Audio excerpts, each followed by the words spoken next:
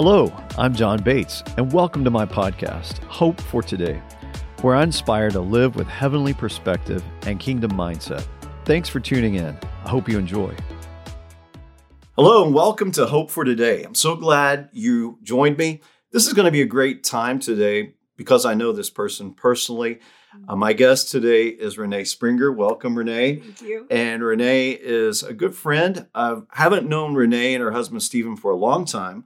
But when you meet the right people, it clicks. It does. And so we click. I click with her husband. They're great people. They lead a ministry called Global Presence in the Dallas-Fort Worth Metroplex. Why don't we start talking about that a little bit? Sure. Then we'll move into some hope discussion. Sounds good.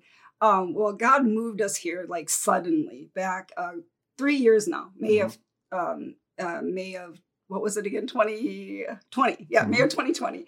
And so it was a sudden move. Well, it was in the pandemic too. It was a sudden move. Yeah, it felt like out of left field, but God has a plan. And so he uprooted us, sent us here. And he said to start by establishing an eagle's nest and setting a table of his presence. So we started just worshiping and praying and establishing a place of his presence, and then a prophetic community, an eagle's nest. Right. And now we're starting to build apostolically in this season. God has spoke to us to start to build apostolically, to build up the body and make room for many expressions. Yeah, So, it's really great what you guys are doing there with the prophetic community and bringing in different prophets. And I want to show a picture now of where they actually have their services. This is on your property. yes. And it's a beautiful venue where people come together. And then you have people that are established there Yes. and are in training. Talk about that training. Well, we're training people in the prophetic, a lot of training, but more so how to take the prophetic into the spheres of society, not just in the church, but how to operate in the prophetic anointing in the hills of society and in the hills of culture, which is amazing. So we're really believing for that anointing to come and give people creative solutions and innovative ways of moving with him in culture. So we cultivated in, but it's to be taken out and to impact culture. Well, the Apostle Paul wrote to the church, he said, don't despise prophesying. Yeah. What I've found, Rene, is people outside the church, you prophesy to them, they don't despise it. Oh my goodness, no. What's their reaction usually? It's amazing. When you see people the way God sees people and you call out the gold in them, it's amazing. Their heart responds. They're made for it. They're made to hear the voice of the Lord. They're made to respond to hope and who they really are. So it's so fun because you just look at people and when you speak to who they are, they respond. Yeah, it's beautiful. It is. In a very natural way. It doesn't have to be. I like that you're teaching and training people outside the church walls. That is where I think prophecy is really at its best. And I think one of the things we're challenging in some mindsets is like, okay, how do we look at being a prophet, not only in the church, but to our cities? How do we pastor cities? How do we become prophets to a city? How do we become teachers to our community and outside the church? Things get cultivated in, and it's really important because that's where our culture is created, and we encourage one another so that we take it out. Well, I like that approach because Jesus said, in my hometown, I can't do many miracles. So for you to train people to go to other cities, right now, I'm involved in Las Vegas, and I found it it's so rewarding going there 5 times this year and prophesying into that city and bringing in prophetic and apostolic people. And it seems easier there than it is in Dallas. Yes, does. They're actually excited to see me. Like, oh, yeah, the prophet showed up. Let's do this. Dallas is like, oh, hi, John. It's okay. It's true. And people are just it's a wonderful time for this. I mean, we know that there's a great harvest, and I believe people operating in the prophetic anointing and being trained in that we can reap a great harvest with that continue because people respond. It's so beautiful. Right. Okay, so I'm going to ask you some questions. I know we're going to deal with hope, but I think it deals with our culture right now because our culture in this nation is so hungry for the supernatural, but a lot of them are not hungry for church. Right. They've been burned or they don't think the church has power. Yes. And so they're hungry for the supernatural. When you teach, how do you let people know, or when you go out, what's the difference in someone with psychic abilities and someone flowing in the prophetic ministry? Yeah. Well, we make it really clear where the power source is. Again, spiritually, there are people psychics that have a gift, but it's the wrong source. Right. So we clearly, anything that points to Jesus, anything that glorifies him, we get to be the display of Jesus on the earth. Right. So it must always bring people into a closer relationship with God. It must always point to Jesus. And so the beautiful thing is, as we speak to people and say, you have a gift, let me just point you to the true source that'll make everything make sense. Because people are operating out of a wrong source, or, out of a demonic source, or whatever it is. They won't find peace. They won't be at peace. You're and when we offer them peace and rest, and we show them the way, it's amazing. I think we're going to see a great harvest in that area in psychics, New Age, or New Age. And then as the church, I feel like the church has to get over our fear. We got to have more faith in God's Spirit leading us into all truth than the enemy's ability to deceive us. Right? Renee, this is interesting. You can have someone singing in a nightclub or playing the drums in a band that's secular, and they come to Christ and we're like, they're going to be great on a worship team.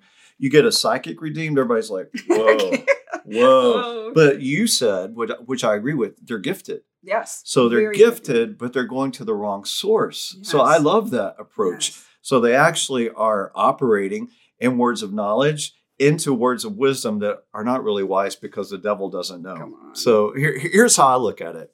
Let's say you're going to a psychic, and the psychic will say, hey, you have an aunt. Her name starts with P. Oh, Aunt Penelope. And you're like, how did they know? Demonic revelation. Right. Anything up to right now, the supernatural world knows about. Yes. They can't predict they can predict the future, but they don't know. Right. But if I buy into, oh, you knew my Aunt Penelope and my grandma that's in heaven right now. Spirits, yeah. Right? So now I'm going to buy whatever you tell me about the future. And that's where it goes off the rails. That's so true. That's where it leads people into darkness. And what I see is the opposite plan of God. Yes. The enemy is leading people away from the plan of God. Right. So I'm so glad you're training people correctly in the prophetic movement. Let's talk a minute about Acts 16. Paul and Silas, they just inducted Timothy into ministry.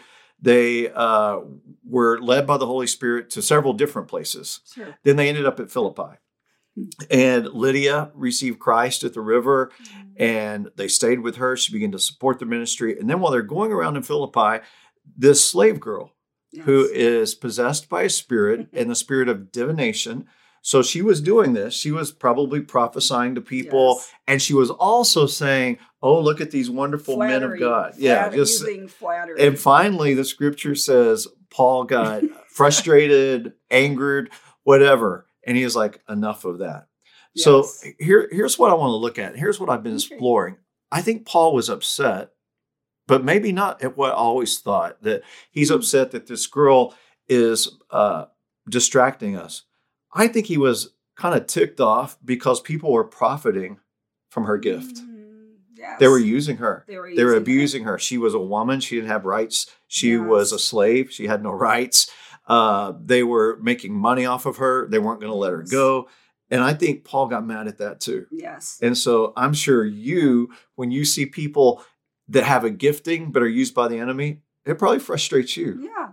I feel like what happens is we have to separate the person from the spirit or the action. So, seeing the person for who they are, and then being upset at what's holding them back, or being upset at what is, and so as prophetic people, we have to really cultivate seeing the person through redemption's eyes, but also what they're operating in, so that we can help bring them into freedom.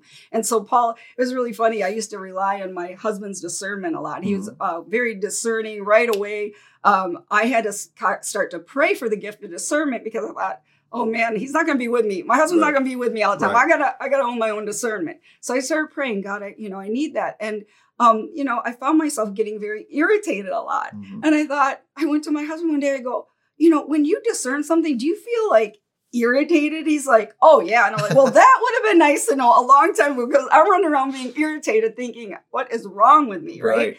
Well, sometimes the gift of discernment is like that irritation. And I imagine Paul was just like, feeling that irritation, but also compassion for the person, Right. and seeing that people were using her. And so he had to, walk that out. He had to discern and call out the spirit and Right. call that out and deliver.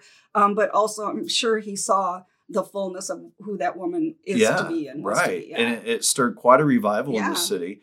And then it stirred quite a persecution for him that brought about another revival with the Philippian jailer and his friend being saved and his family being saved and baptized. So God always has a plan if we'll obey him. Looking back at that story, timing is also right. I think Paul knew, okay, I'm frustrated with this situation. She's obviously not in the same spirit we're in. When do I do this? Right. Because he knew what was coming. He knew. And when you operate in that gift of discerning of spirits, you not only discern what spirit is going on, you start to see beyond what's going to happen when this happens and this happens and this happens. So good. So Paul, interestingly enough, did not run once this girl was delivered. He waited around because he knew there was a bigger purpose. Always a bigger purpose. Now I have to tell you times that I have been. I remember being in India. They asked me to baptize some Muslim people. And in that part of India, if you converted, they wouldn't mind killing you. Right. Yes, and whoever converted you. Yes. So I would always schedule the baptisms the day before I left. This guy, smart. There's always timing. The timing. Timing, but Lord, but when I look at Paul and Silas, I'm like, man, they just stayed around. Come on. Waited because there was a higher purpose. So true. That's so cool that you are training people in that. And I think another part to that is like Paul knew that he would, when he was okay with stirring things up. Yes. I think that's a part of Paul and the apostolic and even the prophetic that the church is, embracing more is like this intensity, this stirring things up that the apostolic and prophetic bring because we need reformation, because we need a changing of the way we think and do things, and we need to be challenged. Yes. And I think the church we got to get okay with being challenged. Our mindsets are, challenged in all ways because God needs to shift some things. So I love I love Paul and, the early disciples and just they stirred things up. Did. And I think that's happening again. It is. And it's going to change the face of the church. We're going to, we're looking different. We're going to, and God wants us to take back what the enemy has stolen. Right. So it's really important. Now, as we move forward, and this is a hopeful word to you watching whatever nation, I sense in my spirit, and I don't even have to be real spiritual to discern this, that there is a coming money crisis. Yeah. It's already come up on us. I'm choosing not to participate in it.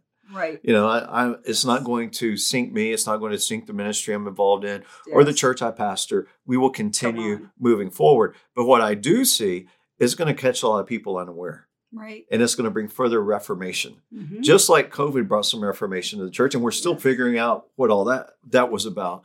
So God has a big plan. He does. And he has people like you and your husband inserted into society right now for times such as this. It's exciting, isn't it? It really is. And you guys are writing your first book. Tell me about that. It's called The Fire of Perfect Love.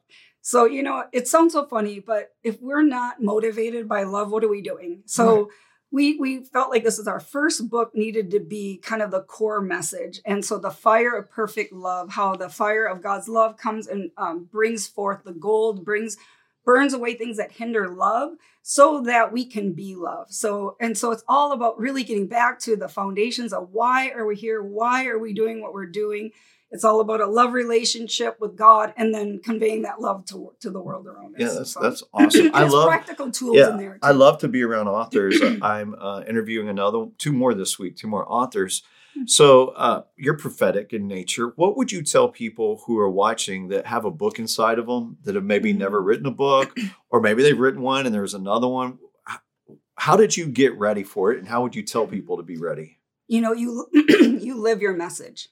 You live your message, what you are living out. Sometimes the most profound things are things that you're already walking in and you don't think it's profound. You don't think it's because you're living it. It's a part of you.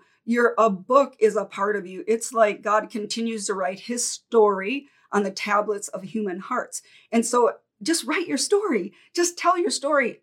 You will be amazed at what God does with it, because each one of us convey who God is uniquely. And that comes out in whether it's books or art or, there's many ways that who you are can be expressed. So I would say just really become more confident that you're living your message, and then express that in as many ways as possible, because the world needs to hear it. There's so many messages out there, but man, the message of Jesus and his testimony, in us is the spirit of prophecy, right? His testimony.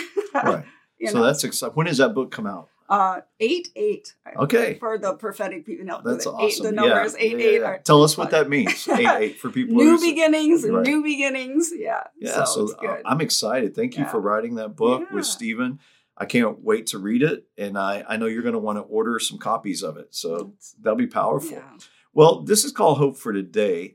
And I always like to mention hope. We really got off on what I think is a good topic, is discerning of spirits. I love that gift. And it's crucial to move forward in ministry or in life. But let's talk about hope a little bit. What are you hopeful for in your life right now? Wow. I'm hopeful to convey even greater measures of God's glory. I really believe we are part of a generation that's going to usher in the greatest move of Holy Spirit. And I just get excited that we're born for this time. Right. Like anytime it gets really hard, I just think, God, I was born for this. You knew what you were doing. So it's intense. We live in, some, dark times, but the glory of the Lord shines out of those dark times. The Renaissance came forth out of the dark ages. So I'm looking forward to a Renaissance. Right. I am too. Yeah. And there's a lot of instability globally right now in the marketplace. I was reading last week, China and Brazil have decided to ditch the dollar. Yep. Today, as we're taping, President Trump is being arraigned for 34 felony charges. And so it doesn't matter which side you're on. This is just bizarre for our culture. It really is. Bizarre.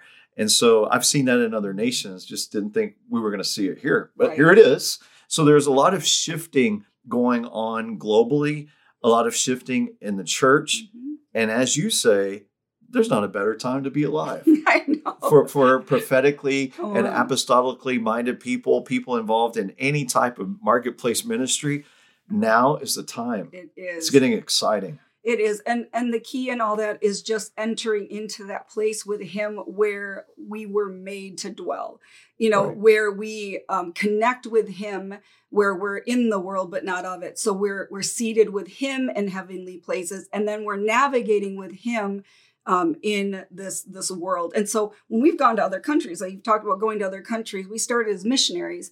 And the beautiful thing is we would go to other countries that were really oppressed or really they were under communist rule, all these things. And we saw the power of God move.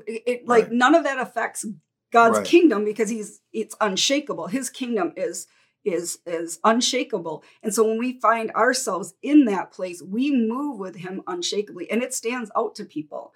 Right. And like you said, money is one of those things that gets shaken. And, but what an opportunity for us to rise up in faith. Right. I was just sharing the other day that, in the kingdom of God, there is no money, right? Our riches in him, like there's no money in heaven. It's simply a tool on earth. But as we find our riches in him, then it manifests, and there's tools that we use on earth. But that's why we can't focus on money. That's why we can't focus on earthly things, because they don't exist. God doesn't focus. It doesn't matter to him. He owns all the gold and silver. Does. So really, no big deal. Beholding, we've been going into okay, we need to behold God as our generous Father. So beholding the generosity of God, beholding the richness of his kingdom. And the more we behold that, the more we stay in that place with him, the more then that will manifest to the world around us, because we're made to shift culture. Right. Yeah. So I love that. It's beautiful, and we need it more than ever. So a lot of our training is like training us to abide in that place with him while navigating what we discern. And that can be a challenge, especially for people who are seers, feelers, because you have a lot going on in the realm of the spirit, but we get up higher into in that place where his glory dwells, into the throne room, into that higher place. And then we inform the spirit realm. We inform the natural realm. And so it's really a training. It's really training our all our senses and how to, get up higher, getting into a higher vantage point, and really understanding who we are and who God is. It sounds so simple, but when we understand we're sons and daughters, and we've been given this awesome privilege to co-labor with His heart, it's amazing. And then and faith starts to open up. It's amazing. Nothing's impossible. Nothing's impossible. Well, for your global presence ministry and what you're doing in the DFW area, how do people get involved in your school of ministry? Yeah. Well, on our website, which is globalpresence.com, we have our trainings that we offer. We'll start the next ones up in the fall again. Okay. This summer, we're really holding the line in Watchmen with prayer and worship. We're sensing that and looking for opportunities. Again, where is God moving, and how do we catch that wave? If you're like surfing, it's like, where is He moving? But right now, we just sense the urgency of, shoring up that worship and prayer, and looking for opportunities that are around. And then we'll start to move. We really sense a tremendous move of the Spirit this fall, really kind of timing wise. We're in that deep place of consecration, grace to everyone watching. If you're not in a place of deep consecration, I would be more, I'd be more concerned, because we're going to carry greater glory. Mm-hmm. That means our foundations need to get shored up. Right. That means we got to make sure that we're, where we need to be with Him. And there's grace in that, there's a lot of grace. That's awesome. Well, we're talking to over 100 nations right now. Wow. What nations were you part of in missions? Let's see, Africa is a big part. Asia, we started as missionaries to our own nation, and this was 15, 20 years ago, and that was kind of unheard of. But we started realizing that our nation needs it as much. But a lot in Africa, Asia, and now South America is opening up to us, and so it's been wonderful. We have a work in Ghana, Africa. We have an orphanage, or was an orphanage for at-risk children and orphans, of course. And now we have them in we have scholarship them into further education. And now we start our own school in Africa too. So wonderful. God said, start an elementary school. And we've never done anything like this before. Wow. Sound familiar? Yes. So many times God's saying, start a school. All right, we need your wisdom, God. We've never started a school before, but it is profound when the Lord is leading something. It just has momentum. Just do it. Just say yes. So we say, just say yes. Seriously, it's really that simple sometimes, right? Because we want as much as we think we have it figured out. We can't figure it all out anyway, so we might as well just take it step by step with Him. But we have a work in Africa, and it's been amazing to see society being transformed by the power of God's love. I mean, it really is that simple. God said, start with taking care of the widows and orphans, and then establish a place of my presence, and then watch transformation happen. So, it's been amazing to see, and then to build into the children, because they're the ones who we got to build into that next generation. Right. And so for them to really experience who God is relationally, and to see Him for who He is and who they are, it's been powerful. And the spirit of adoption is, I feel like every day I'm going deeper in the spirit of adoption. We never have arrived at this kind of stuff, right? When we hear this stuff, it's like, spirit of adoption keeps going deeper. Yeah. Well, that's good. Well, thank you, Rene, for being here today. We covered a lot of ground today. Yeah. And you can see why I'm friends with she and her husband. Delightful people and full of the love of God. And I want you to check their page out and get ready to purchase the book. It's going to be great for a prophetic library. It's fire. It's fire. Yeah, it's going to be good. So thank you again. Thank you for joining us today. And I wish you the very best in everything you put your hands to. Get into that place of consecration, pull in close to God, and you will be amazed at the doors that open in your life. Thank you for being with us. Thanks for listening to Hope for Today with John Bates. Let us know your thoughts by leaving a review. You can subscribe and share these episodes wherever you listen. You can connect with John through Facebook, Instagram, and at johnbatesministries.com. Have a blessed day.